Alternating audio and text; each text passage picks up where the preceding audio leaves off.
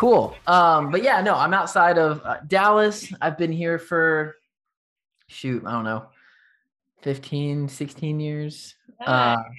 And you're in Pacific time. So what area are you in? I am just outside of LA. Well, I'm just outside of Joshua Tree, actually. It's like a little area called Yucca Valley, uh, Okay, I've heard of that. just before Joshua Tree. Got it. And how long have you been out there? I've been out here for about 3 years now. Mm-hmm. I moved to the States like 11 years ago to LA. And so being out in the old desert for like 3 years now. Where'd you move from? I'm originally from South Africa. Oh, Yeah, so haven't quite lost my accent yet, but maybe a little bit. South Africans will tell you I sound very American, strangely enough. really? Well, I honestly I know northeastern accents and I know southern accents, but that's Right. about it. And I don't even know if I have an accent. Uh, all my Texas accent really is just me saying y'all, and that's about it.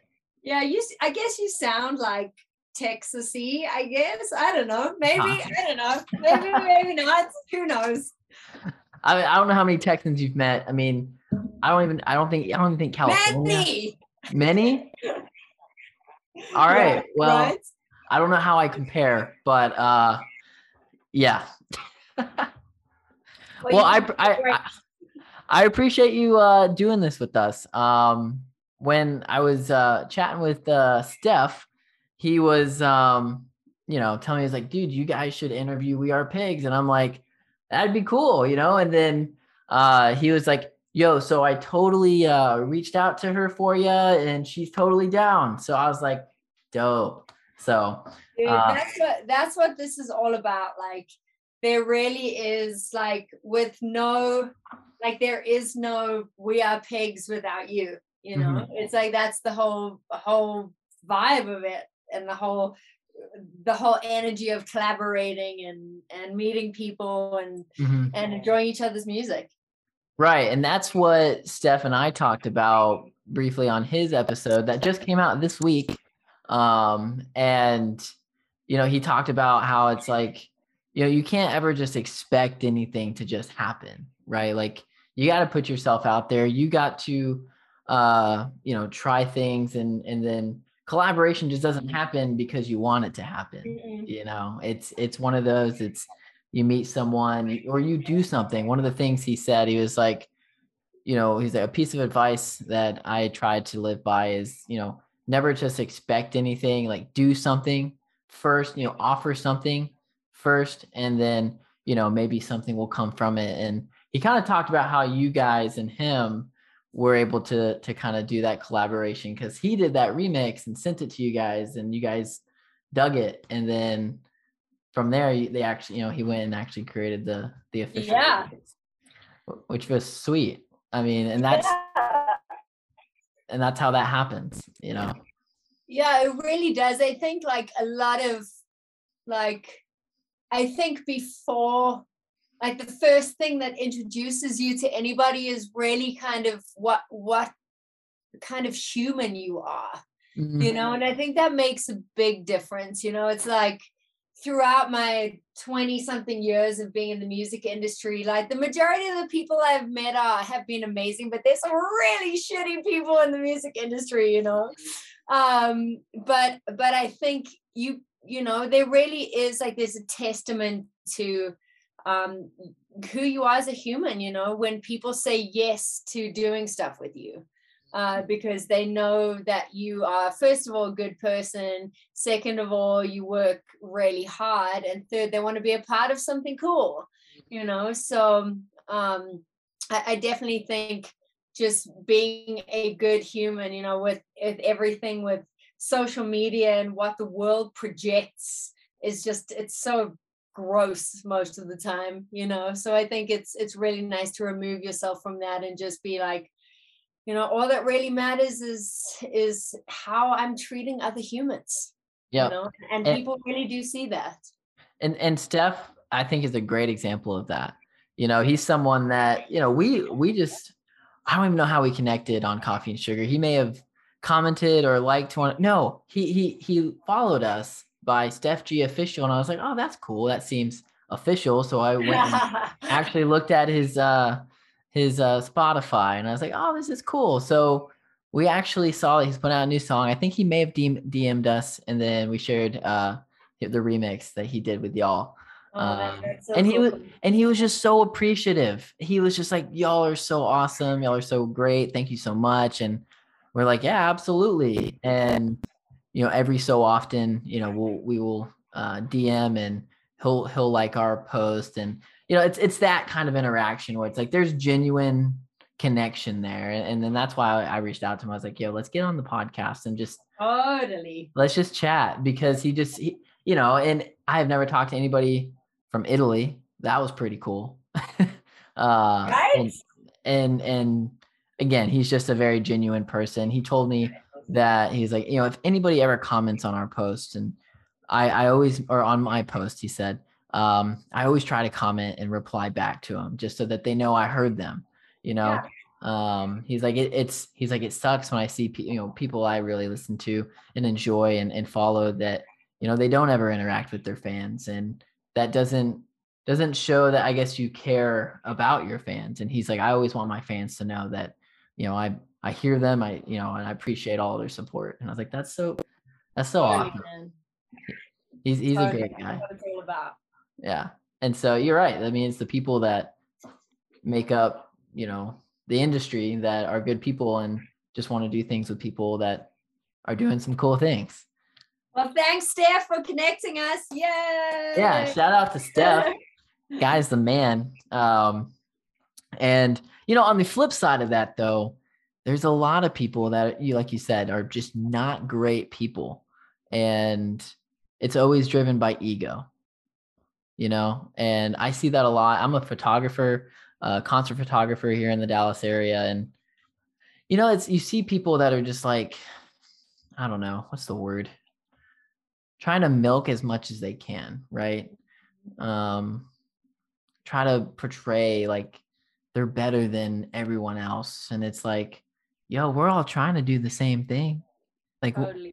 we're all here doing the same thing. Totally. So, no, I mean, the music industry is crazy. You said you've been doing it for 20 years? Yep. I signed my first record deal in South Africa when I was 12. Wait, 12? Okay, all right. So how did that happen? I grew up in the church, like super religious, like organized religion, kind of happy clappy vibe, and I'm definitely not, I do not believe in any kind of organized religion anymore. I think there's huge problems with it, and coming from it, I see a lot of holes and flaws with it. But, I learned everything that I know about music from being in the church. So I have a lot of gratitude for that organization, for, teaching me how to put a melody together, teaching me how to play the drums, teaching me how to play the guitar, teaching me how to sing, teaching me how to do backing vocals, so that institution had really set me up for success in terms of like, how do you organize a song? Because these are things that you don't like, maybe don't come naturally to people, or maybe it seems foreign. So, rooted in me from a really young age has been music and understanding of music. And so I had like a Christian record out, and it's really cute and terrible. Nobody shall ever see it or find it. And then, I guess you jump beyond that. And when I was around about 18 or 19 years old, I saw the light and came to the dark side. And I guess, from there, so it's been long. I spent 10 years in South Africa playing in a #1 selling band. The band was called Stealing Love Jones. It was kind of like a Avril Lavigne kind of thing, I guess. And then I brought the band over to the States, and it failed horribly. And, so I kind of organically transitioned into the producer songwriter role. And for the past 10 years in the States, I've been producing and writing music for a lot of bands and artists. And obviously, being a performer and an artist is in my DNA more than anything. So during the pandemic, I was like, man, all of my friends that I've made over the past 20 years of being in the music industry, nobody's touring, everyone's got time. Now's the time to hit everybody up for collabs. So that's kind of, I'd started We Are Pigs around 2018. I started writing songs. But we birthed it at the beginning of 2020 with the cover of Slipknot's Duality, and then just started dropping other collabs from there. So long story longer. Yeah, no, that's cool. I just saw Slipknot when they came through Dallas. Dude, they are so. For the first time I ever saw them, I had no idea what to expect. I was like, okay, I know they're going to be good, but the curtain flew up, and I had never seen a stage setup like that in my life. And I like to think I've been to a lot of concerts, but that was the most abstract, coolest setup, with the different layers and levels and people, playing. I was just like, whoa. Like, they're definitely super theatrical, and in general, I'm like not that into like super theatrical stuff, but I just think from a marketing point of view, they are complete geniuses, and that's kind of like where the We Are Pigs moniker kind of came from, and why I have the animated characters with pig heads and the masks, and I was just like, these guys are like, they know what's up, because here's the thing is, they can be 70 years old and they can just be wearing a mask and they can be rocking as hard and people will think they're 18, and in a world where people are not kind to anybody aging, to be honest. I think it's so dope that these guys are like, and it probably wasn't something that they thought about in the time where they were like, we're going to be marketing geniuses, right, and we're going to wear masks, but it's like, it means that they never age. They never age themselves, and their music just stays consistent and timeless. It's fucking brilliant. It's genius. That honestly is brilliant. And I mean, like, you find yourself just staring at the masks, it's like Corey Taylor's mask on this tour is just like creepy. Horrific. It's creepy as fuck. And I'm just like, yo, I can't stop looking at your eyes. It's just like, so that, yeah, no. And then, yeah, you're absolutely right. My marketing geniuses for sure. And, I mean, we know what Corey Taylor looks like, but like when he's on stage, it doesn't matter. Like, it doesn't matter what he looks like. It's Slipknot. That's who's playing right now. And we're going to sit here and watch it happen. So those are the nicest dudes. They're the nicest dudes too. Like, James Root actually, like, he DM'd me on Instagram and he was like, I love what you've done with the cover. He's like, it's art within itself that you can reinvent somebody's art. He's like, kudos to you for being able to take a song which so many people have so many opinions about, and make it completely new and fresh and original. And whether it's good or not, that doesn't really matter because the song's so dope, Right.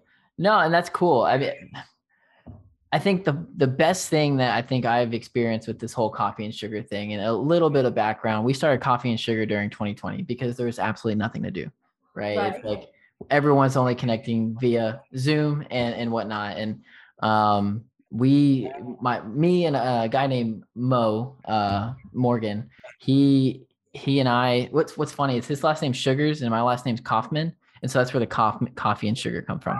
So it kind of worked out. And we were just like, what you did there. Yeah. People think we're a coffee brand, so we're gonna have to work on our marketing and stuff a little bit. But yeah, so it was just like nothing to do. Let's share music. Like, let's kind of see where this goes and just focus on music that we're interested in. And And then it just kind of went, and we started getting, that was what I'm getting at, is like the interaction you get with the artists that you grew up listening to, like when they like your stuff or they share it to their story or whatever. It's like, oh, that was worth it. You know, like this is worth it, because you're it's like phones connect us to everyone, right? So you just you feel that connection between you and, like, you know, just this past week, we shared a you know, it was a meme, and it was me from high school with my like emo hair, and it was like the Blink-182 meme. We came in, or My Chemical Romance, Red Jumpsuit Apparatus, and Fall Out Boy,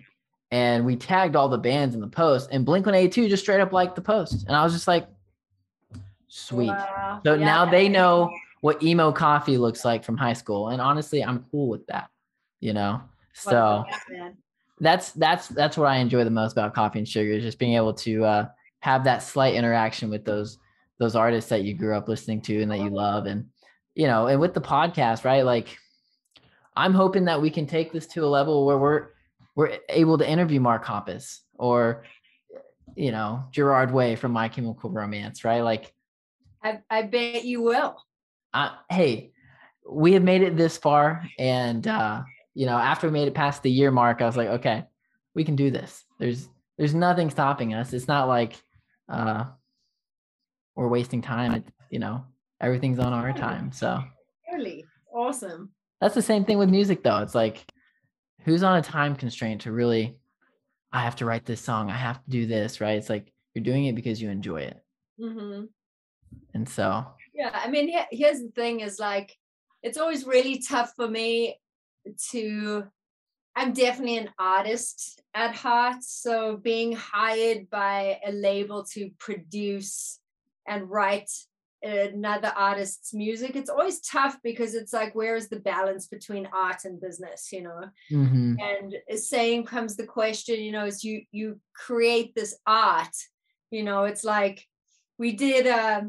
I did this thing recently where somebody did this TikTok video, and it was like, like, you guys should check out this new song with the guitar player from Head from Corn, you know, whatever. And people were just hating on it. They just like, oh, this is the worst shit we've ever heard in our life, you know. And I'm just like, once again, that comes back to, that's our art. Like, Head and I spent like hundreds of thousands of hours in our lives, like, putting together stuff that we think is good.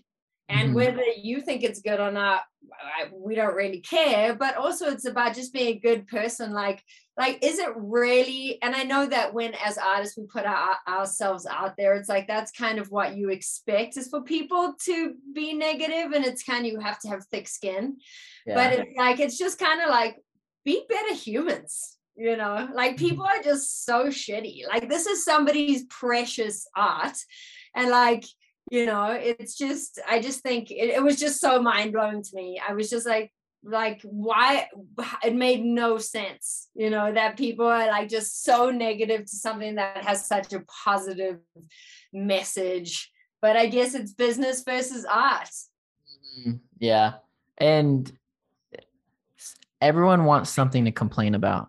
Like, that's the world we live in. There's always something to complain about, to argue about, whatever it may be. And everyone has an opinion. Yeah. And that opinion is their opinion, and they're going to share it because we give people ways to do it. You know, that is what social media has given the masses access to do. And it has given assholes lips. Yeah, basically. I mean, at the end of the day, yeah, you know, there's great people out there doing great things. There's a bunch of shitty people out there doing really shitty things. And you choose what you spend your energy on. That's for sure. Right. 100%. And yeah. No, I mean, Steph and I talk about social media. I like to talk about the social media side of things, because how we get things out there media wise is via social media. So, you know, I think I talk about it on, I mean, I say all of them, but most of the podcasts of like, you know, how are people wading through the waters of social media to get their content out there, you know. And it goes back to being marketing geniuses like Slipknot. Right. Yeah. I mean, there's so many, like the whole business model of being an artist and a label and a band has completely changed. You know, so you know, I have a lot of people and clients and artists coming to me and saying, like, you know, to produce or write their records, and like, what is the best strategy to get this out? And I'm like, honestly, I just don't think it's, unless you have $1 million, because that's basically what it takes to break a single these days. It's like, you just want to be able to drop singles every 8 to 10 weeks on Spotify to feed their algorithm. Like that right there is the key. Like this is the new world we live in. You know, it's like dropping an album, I think, is probably the biggest waste of money that you can do as an artist, because I mean, honestly, like I love music. I remember when I was a kid, like, or just probably like early 2000s, or maybe it was around 1996. I can't quite remember, but like, I said this on another podcast earlier, but like the Alanis Morissette supposed Former Infatuation Junkie record, when that came out, I was like sitting on my bathroom floor, like reading through the pamphlet from start to end, deciphering all lyrics. And now it's like, if somebody has an album on Spotify, by the second song, I'm like, skip. Yeah. You know, and I believe that I'm not the only one. You know, I think that every single human on this earth practically, or anybody probably under the age of 35, is probably in the same boat, where they're like you know, we don't have the bandwidth or the attention span or the capacity to listen to an entire album. However, if you have a new song that's coming out every 8 to 10 weeks, somebody will be interested in listening to that. It's psychology, and it's tricking the algorithm. And it's just, you know, music went from being like this life-changing, amazing, beautiful, organic piece of art to this like this thing that we have to do to trick people into listening to us. It's crazy. It's crazy. Yeah. I guess my camera decided it didn't want to work anymore. Cool. Put it back on. What just happened? All right, one sec. Hold on.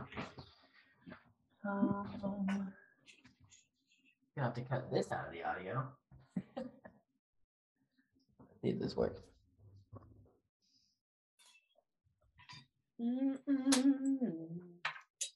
I'll just play a little bass riff while you. Oh, there you go. Good.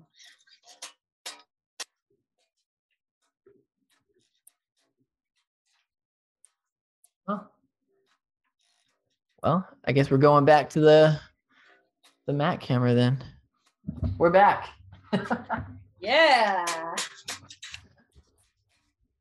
No, I was using my DSLR camera as a webcam for the first time. It was a sexy camera. I was like, well, that's pretty cool. It's super high def, but hey, I mean, it looked super high def. All good. I can deal with the Mac camera, I guess. Oh,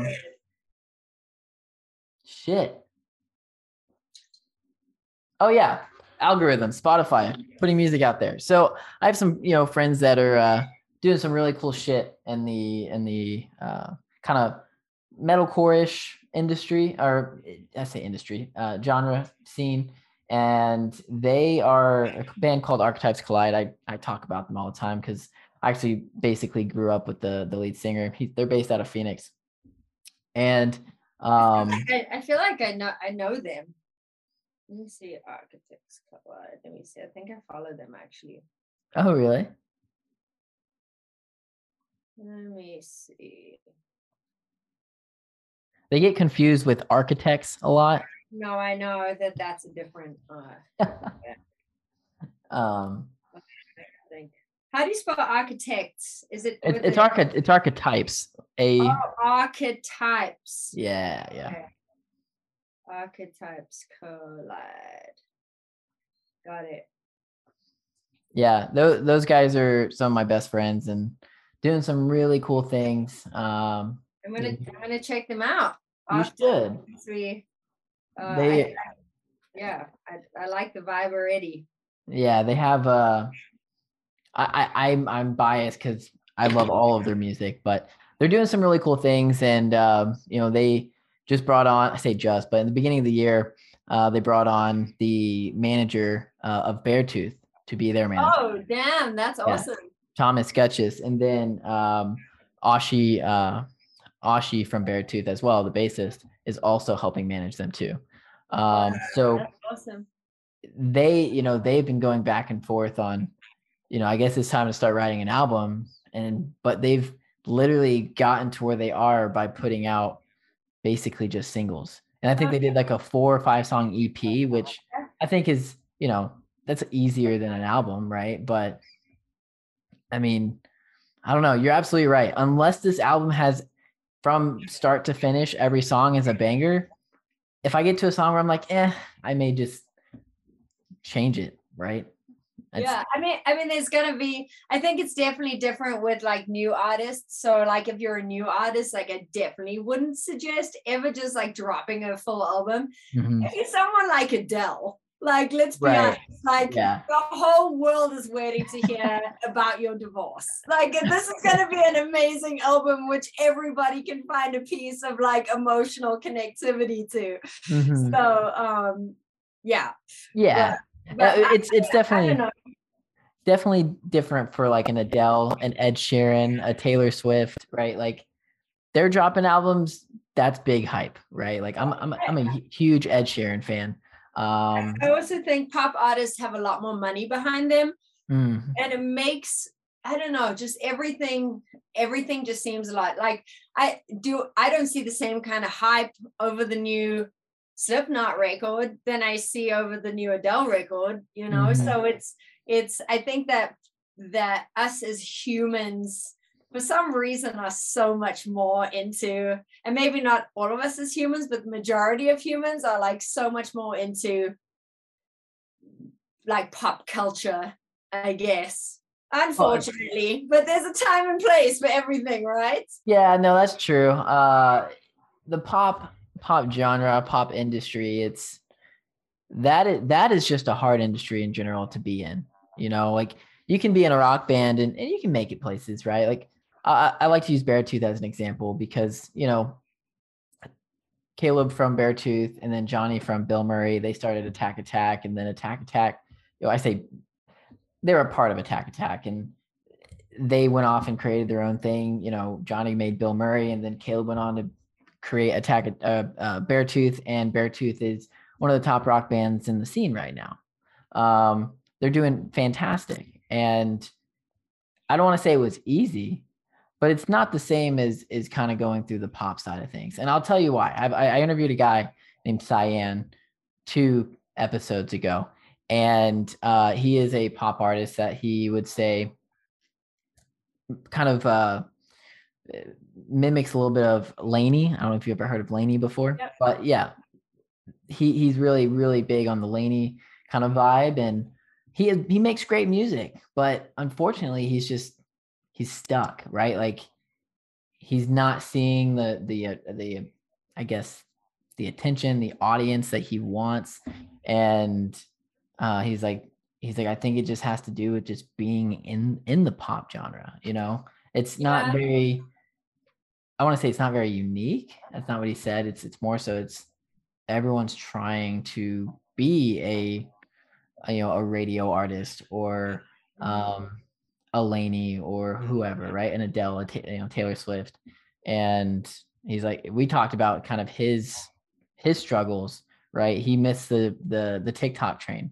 And so Yeah. he's just like trying to catch up, right? It's like being on top of your marketing ahead of time is, important, right? Yeah. And so I mean, I think also like there's a double, like there's a flip side to that, because I feel like with social media and with TikTok and stuff like that, there are a lot of artists I think out there that should never have had been artists.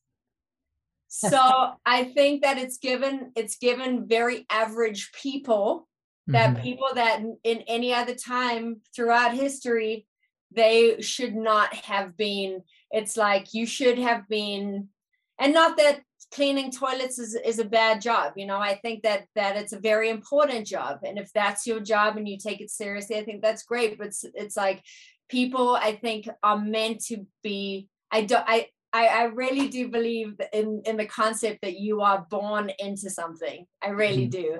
It's like you are either royal or you are like a servant, and it's really hard to climb out of those ways. And I think that some people do get out from hard work and luck and preparation and chance and all of that stuff. However, social media has now given people a platform that are probably some of the most untalented people I've ever seen in my entire life, and they just happen to be pretty and they have autotune. So I think and with dudes too, same thing.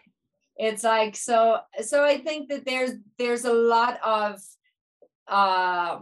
what is the word that I'm looking for? Like there's a lot of competition, which should not be there right now, So it's a weird world that we live in, for sure.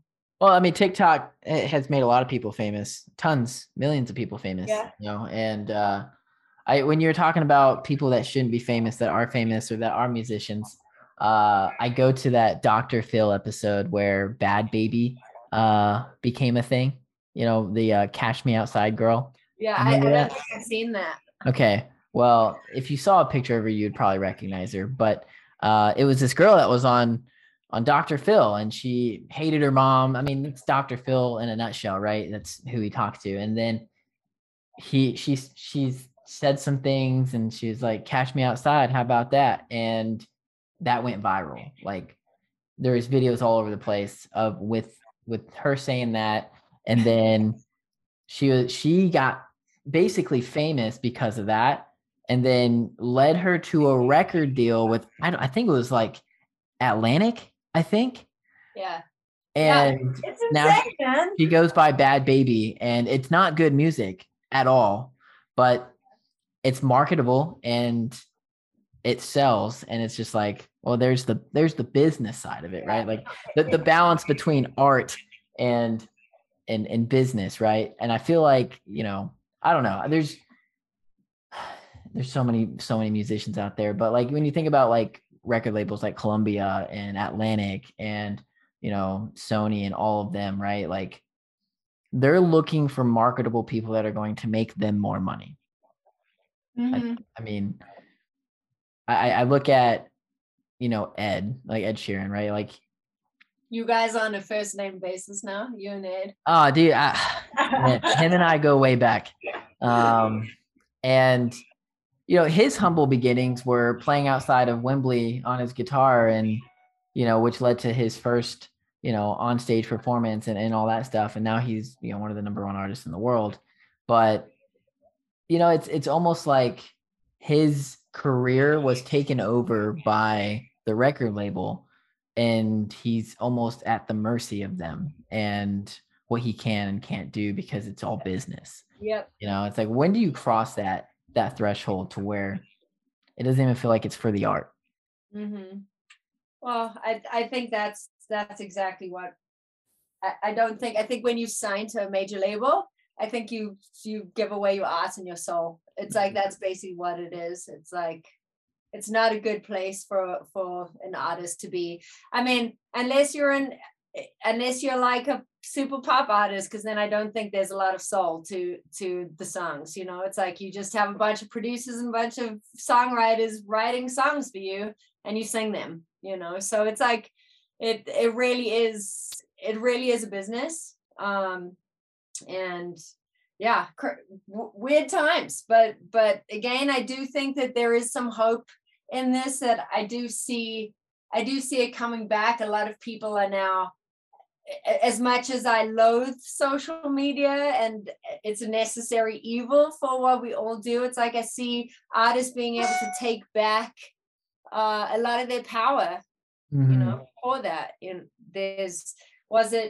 can't remember who it was, and I know it's controversial right now, but I think Travis Scott got like his it was a Fortnite or something that he got his song placed in for like a couple of million and like got himself set up. And I don't know, it might not have been him, but it's like there's a lot of opportunity for artists out there if you're smart and you can still do your own stuff. No, that's true. You know, I mean, you mentioned Fortnite. The DJ Marshmello, he straight up had a whole concert within Fortnite, Wow.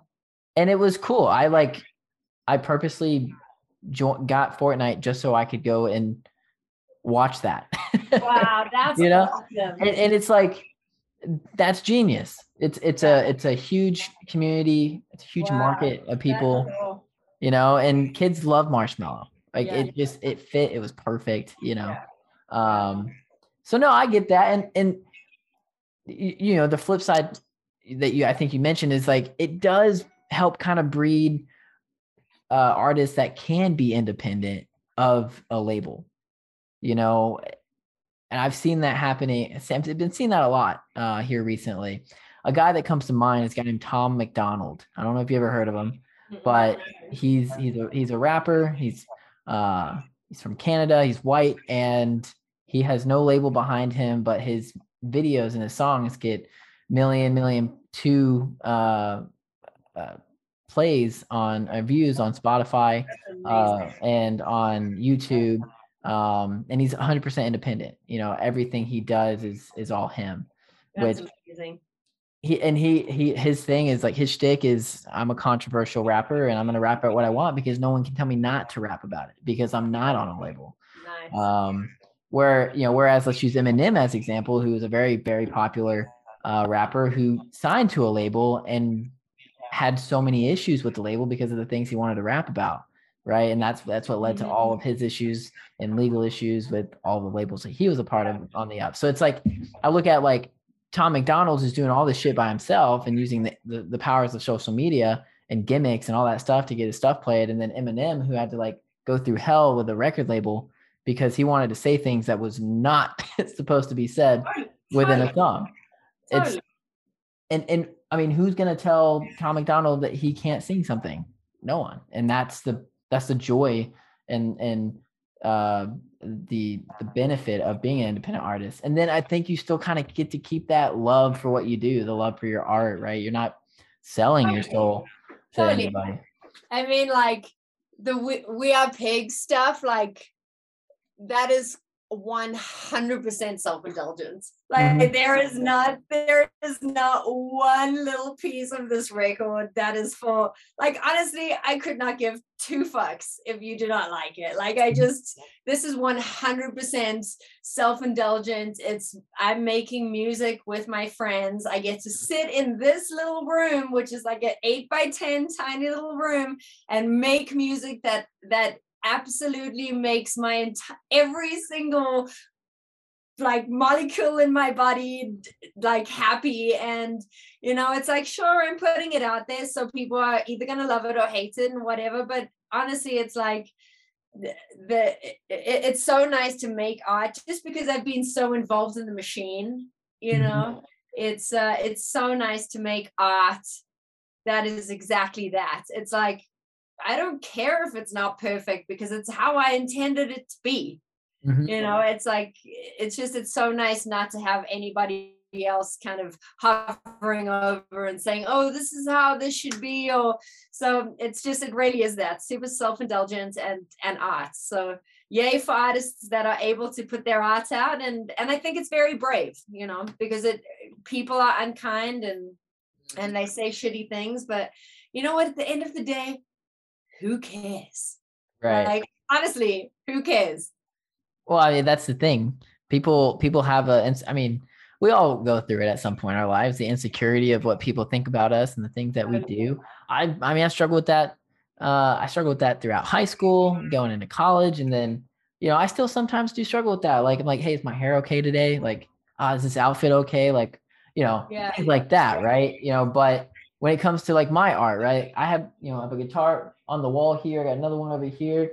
I used to, you know, pop out a mic and start singing, and I still love to pick up the guitar and sing, but I used to put things out there, and it comes down to, in my opinion, People struggle with that and have that insecurity because if people aren't liking it on social media, if they're not commenting, if they're not giving it attention, that's where those insecurities in people and artists and musicians really, I feel like, come out, right? It's, oh, you think that no one likes it, it's no one's interacting with it, and then that kind of spirals you into this kind of, I don't know, mental dilemma of, should I keep doing this, you know?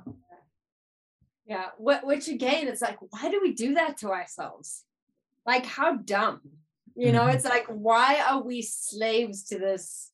Like, it really, I always just think about like the bigger picture. I'm just like, that there are literally people starving like somewhere right now where they have no electricity, no running water, like they have not eaten for days. And here we are, like wondering about what people think about this. It's like, it really has to, like, I really do like to keep myself in check like that, because I'm like, at the end of the day, like, this does not matter. All of this it doesn't mean anything.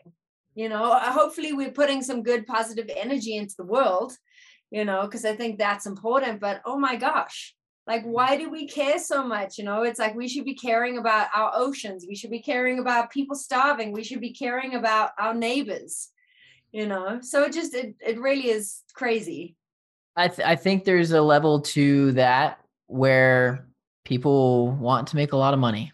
People want to be rich. People follow this fantasy of, look at, look at all these TikTok viral people. Look at Drake. Drake in the hip hop community. Everyone wants to be like Drake, right? People who are chasing a vision of what they think they can be, but they're not. It's sometimes either not willing to accept that it takes a lot of work to get there.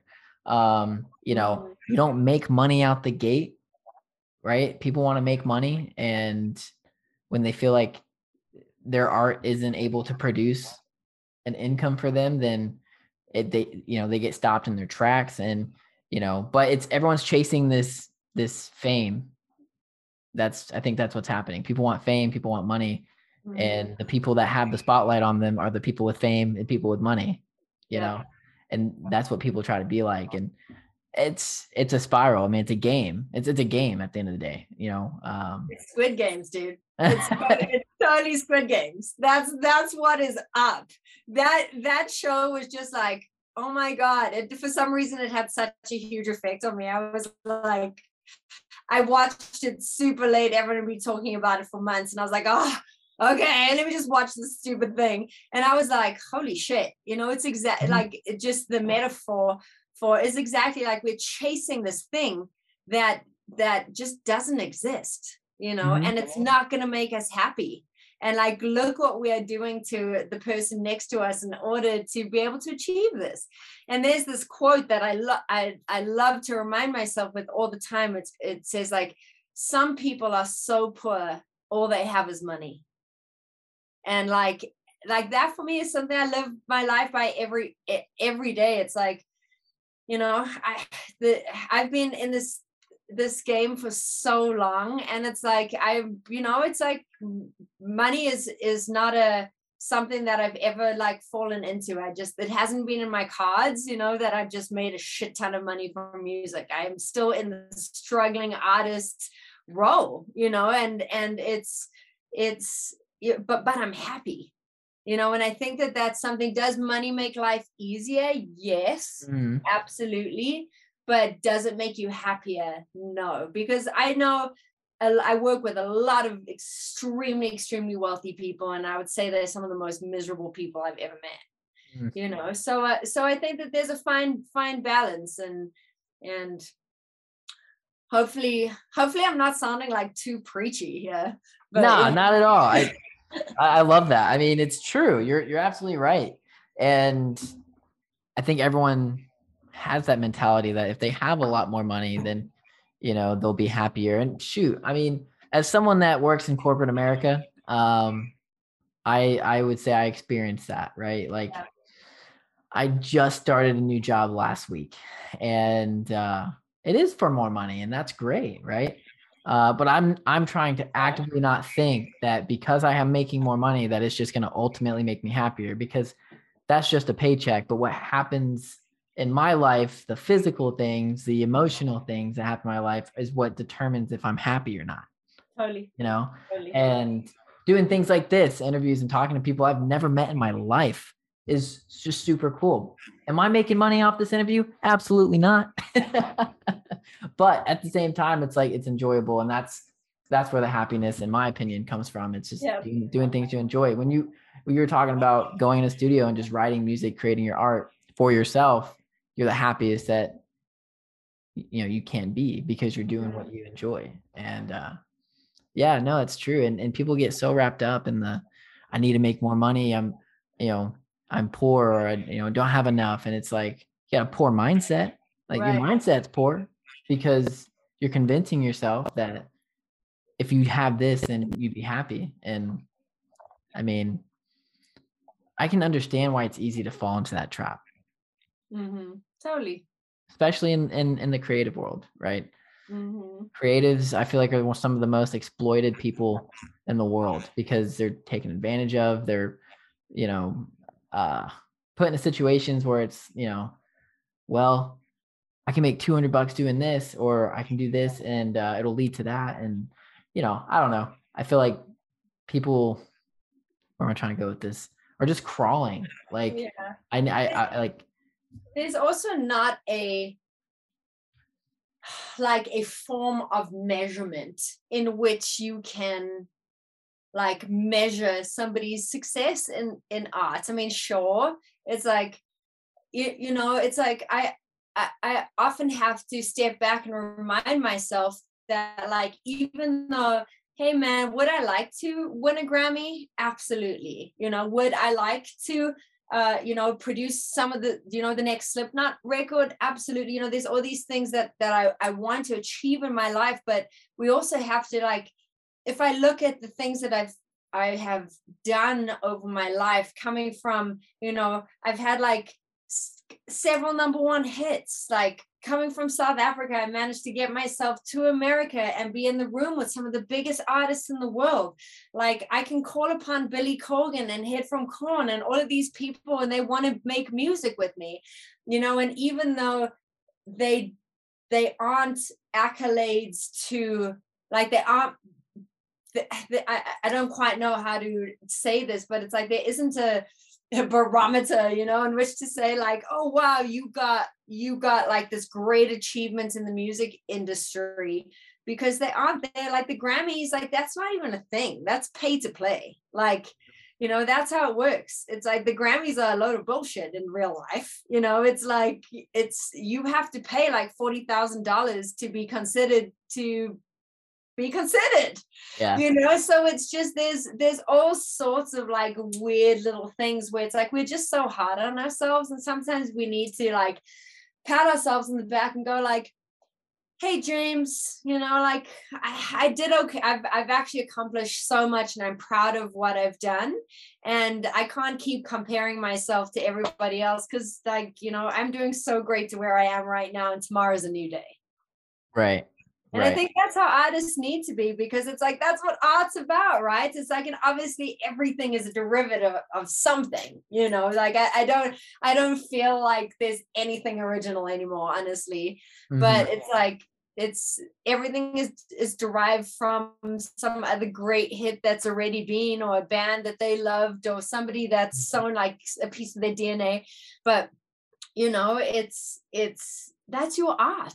And it's there for you to be proud of, and that in itself is a success. Right. And 100% on all of that. And what you said about there's no measurement for success. You define what success is in your life. If it's having a lot of money and you get a lot of money, that's your definition of success. Right. Right. That's how I've always looked at it. And for the longest time, and I tried to, for me personally, and just my career, right? Like, I work in corporate America, right? This is something I love to do on the side, and it's fun, and I get to talk and interact with people and put cool music out there and share it with the world. But when I look at just my life and where I'm at, it's like, I do ask myself, am I happy with where I'm at? Right. If I'm not, I try to do something about it. Right. And take some sort of action to fix whatever it is I'm not happy about. Mhm. But in the creative world, sometimes I feel like what you got is what you got. Like Yeah, you have so much knowledge, you can learn more, right? It's easy to just plateau and feel like you're not learning more. right. Um, there's that struggle, right? When I used to I say I used to, but I pick up the guitar every now and then play. But for a while there, I was trying to really take it somewhere and record. And it's like, I don't know how to do this. But then my mental block is like, I don't convince myself I need to actually learn how to do, this chord progression or learn this other key or whatever it may be. Right. Um, and I don't know why we do that to ourselves. Like, why do we create those mental blocks for ourselves? And it's just, it Yeah, happens, it's not easy to just get past that because you do it to yourself. No one's doing it totally, to you, right? totally. Yeah. No, it's the music industry is massive, and it's really easy to feel like you're a fish in the ocean. uh and I'm Very I you know I'm sure you've probably felt like that at some point. every day. Yeah. Yeah. So but I'm really grateful for to Steph for putting us together, and that you got to learn a little bit a new band or about my project, and we got to hang out and chat. This is what it's all about. It's so cool. Even though we're like drops in the ocean, we found each other. right. No, yeah, if it wasn't for Steph, yeah, and at the beginning of this, we talked about just good people connecting with other good people, and then those good people, connecting us with other good people, right? There's tons of great people in the industry that are doing some really cool things. Uh, Whether it be on the publication side like we are, or on the music side like y'all are. There's good people out there, and finding them is what helps kind of make stuff like this happen. And shout out to Steph for Yeah, but giving us that opportunity. You mentioned a few times that you and Brian from Korn collabed on Kids, and I am curious kind of how that kind of came to be, if you don't mind me asking. yeah. Because I grew up listening to Korn. Like, I started listening to Korn when I was in like first grade. I probably shouldn't have been listening to Korn in first grade, but I talked with Steph about this for a little bit as well. But they have been a band to me that has had a big influence on my kind of musical preferences and what I enjoy. And you have that kind of grit, that sound that they kind of have, in a sense that I would say allowed me to kind of see the resemblance and why you and Brian may have collabs. So I am a little interested in that. Well, I'm a huge Love and Death fan, Mm-hmm. which is Brian's other band. Right. I'm a much bigger Love and Death fan than I am of Korn. And growing up in the church, I was only allowed to listen to Christian bands. So Love and Death was one of the bands that I was allowed to listen to. So definitely formative for me. And then when I was hired to produce the new Grey Days, well, the first Grey Days record, which is the album Chester Bennington was working on just before he passed, I met Brian there, and him and I just had an instant connection, and we both had like horror stories from the church, and so that was kind of our big kind of connection right there. And then during the pandemic, I mean, we'd never spoken about collaborating outside of the songs that we worked together for Grey Days. But during the pandemic, I just hit him up and I said, hey man, like, I've got this idea. I don't know if you've ever watched the HBO show Euphoria with Zendaya. And I was like, I don't know if you've seen that, but it's the most horrific thing I've ever seen in my entire life. And it's like, everybody like under the age of 20 is just like, I'm like, what is going on in the world? Like kids have a whole different set of problems than what we have growing up, you know. And I'm like, I don't consider us old in any way, shape, or form, but I was just like, you know, we have a responsibility to be positive and reach out to our youth and let them know that you know, things are gonna get better, because you know, we, even though maybe we didn't have social media like how it is now for kids growing up, and like sex and social media wasn't a form of currency, which it is now, I feel. You know, it's like we got through our problems through music and like surrounding ourselves with positive people. And so I hit up Brian and I was like, here's the idea, you know. I'm like, the kids aren't all right. So I'm like, they so fucked. I don't know what's going on in the world. And he was like, well, you know, I don't want to put that kind of a message into the universe. It needs to be the kids are all right, you know. So we kind of went back and forth and collaborating. We wrote the song over Zoom like this. Oh, that's cool. So it was really cool. And then he brought in JR, who's the guitar player for Love and Death. He's ridiculous. And I'd already had a guitar part written, and I just said to him, just take the guitars out and rewrite all the guitar parts. And I mean, the song went from like a, you know, 5 out of 10 to like a 12 out of 10 with the guitars that JR put on. And we're really proud of it. We love how it turned out. It's just something very unique, you know. I think I work in so many different genres, and it was metal, and I wouldn't say hard rock because I don't really like hard rock, but like metal is, and new metal is my thing. Like, and that's what I grew up on, and I love it. And you know, I work with a lot of pop and hip hop and trap artists, so I was like, I'm producing stuff like this every day. Why not put a more new metal-y kind of spin on it, but with like really Sneaker Pimps type melodies, like 90s vocal hooks, you know, just bring that pop elements, I guess, to a metal song, make it more palatable and accessible to kids, I guess, you know, because that's kind of sonically what people are listening to when they listen to hip hop.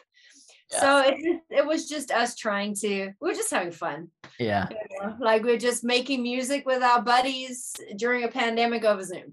That was exactly how it went down. That's cool. I feel like a lot of stuff like that happened over Zoom for a bunch of people, artists.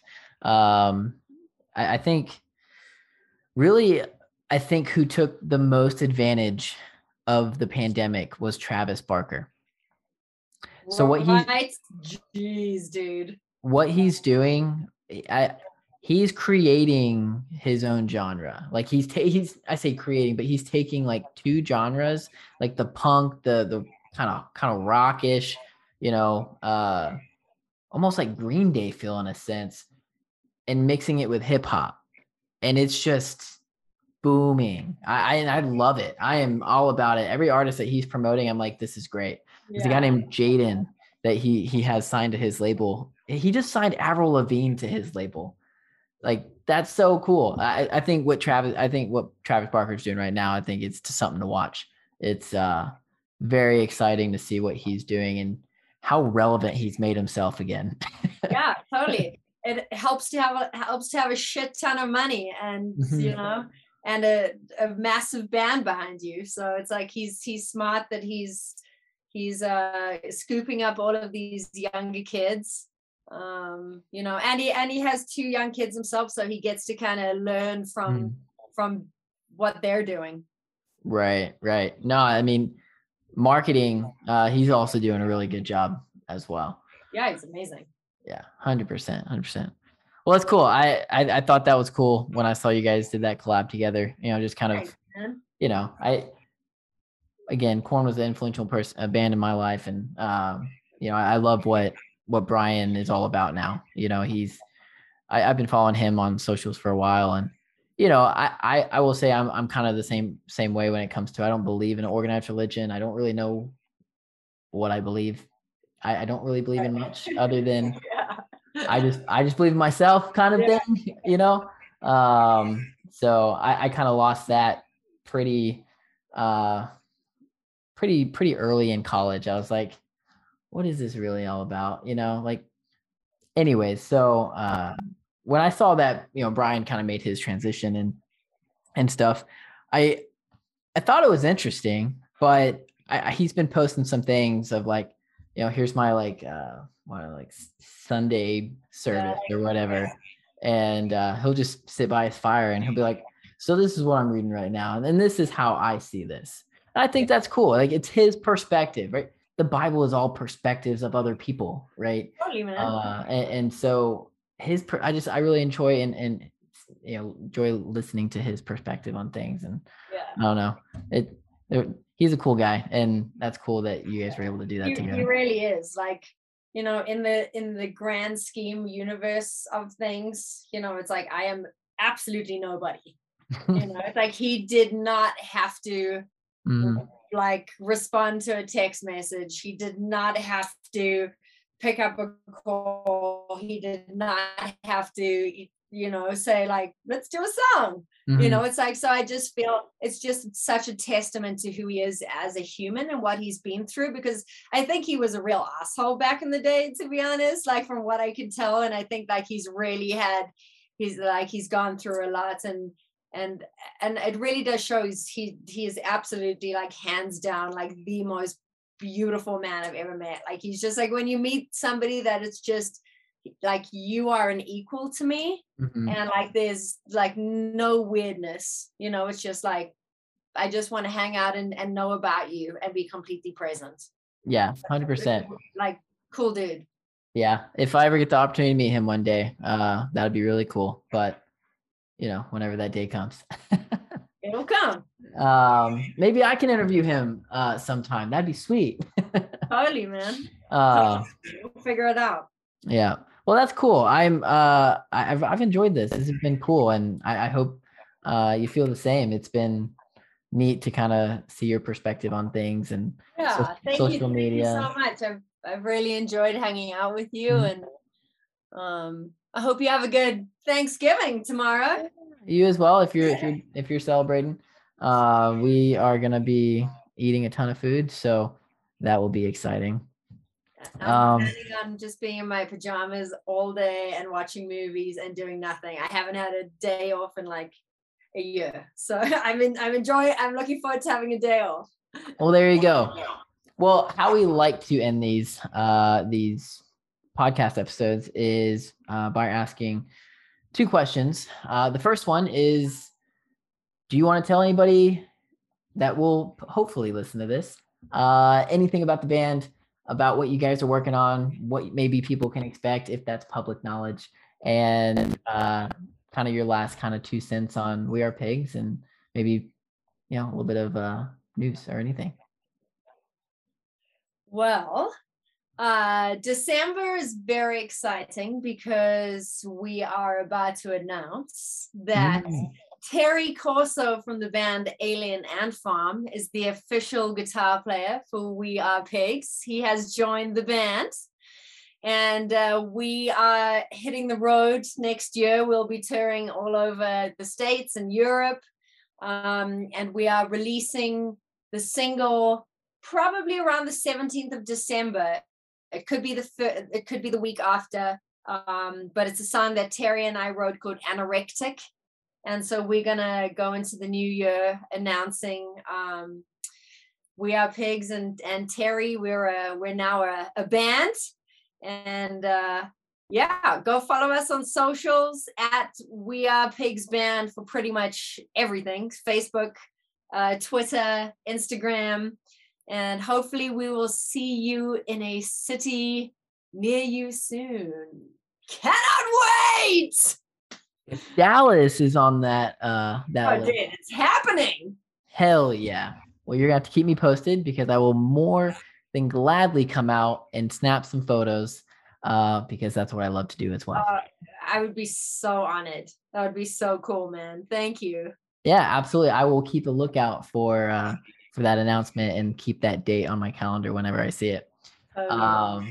Cool. Awesome. Well, thanks for sharing that exciting news. And then the second and last question is, well, there's a part A and a part B. Part A, do you drink coffee?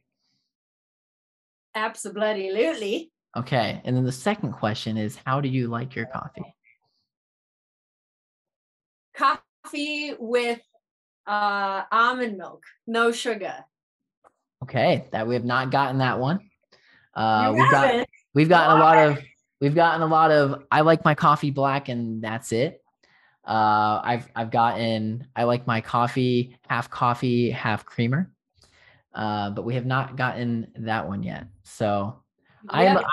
I'm a sweet tooth, so I put a lot of creamer in my creamer in my coffee to basically make it taste like sugar because I really can't stand the taste of coffee, but I like the effects. And you know what the weird thing is? Like, I don't know if it's like an American thing or whatever, but it's like I love Folgers coffee, and everyone's always like, ew. Like that's just that it's like, ooh, low brand, like lowbrow brand. And I'm like, dude, Folgers is like the greatest tasting coffee ever. It gives me like, it's bold and it's like fragrant and aromatic and like all the things, and it makes me feel how coffee should make me feel like. So whatever, shout out to Folgers. It's because Starbucks is suppressing all of the other coffee brands. That's why. Right. But I think my family grew up on Folgers too. Honestly, I haven't had Folgers in I don't even know how long. I like it, dude. You know what? I'm gonna go out and get me some Folgers the next time I'm buying coffee, just because of this conversation, and I will let you know. DM me and let me know, because I don't know if I'm crazy, but it's like I have put like the taste test, like gone through like the Lavazza and like all the Italian coffee and everything, and I'm like, nope, Folgers wins for me. That's awesome. Yeah, next time I go shopping, I will send you a picture of the Folgers in my hand, and then the next cup of coffee I have will be Folgers. So that's awesome. Well, SJ, thank you so much for jumping on. It's been a pleasure. I've enjoyed this, and good luck on this next month and the awesome announcements and the tour. I'm sure maybe potentially once that tour ends, we can maybe jump on again and talk a little bit more. I can't wait. Maybe we'll get Head or Terry from Ant Farm on with us next time. That'll be awesome. Let's do it. That's what's up. All right. Thank you so much. This has been a privilege to chat with you, and we will keep in touch. All right. Sounds good. SJ, you have a great rest of your night, and rock on. You too, buddy. Bye.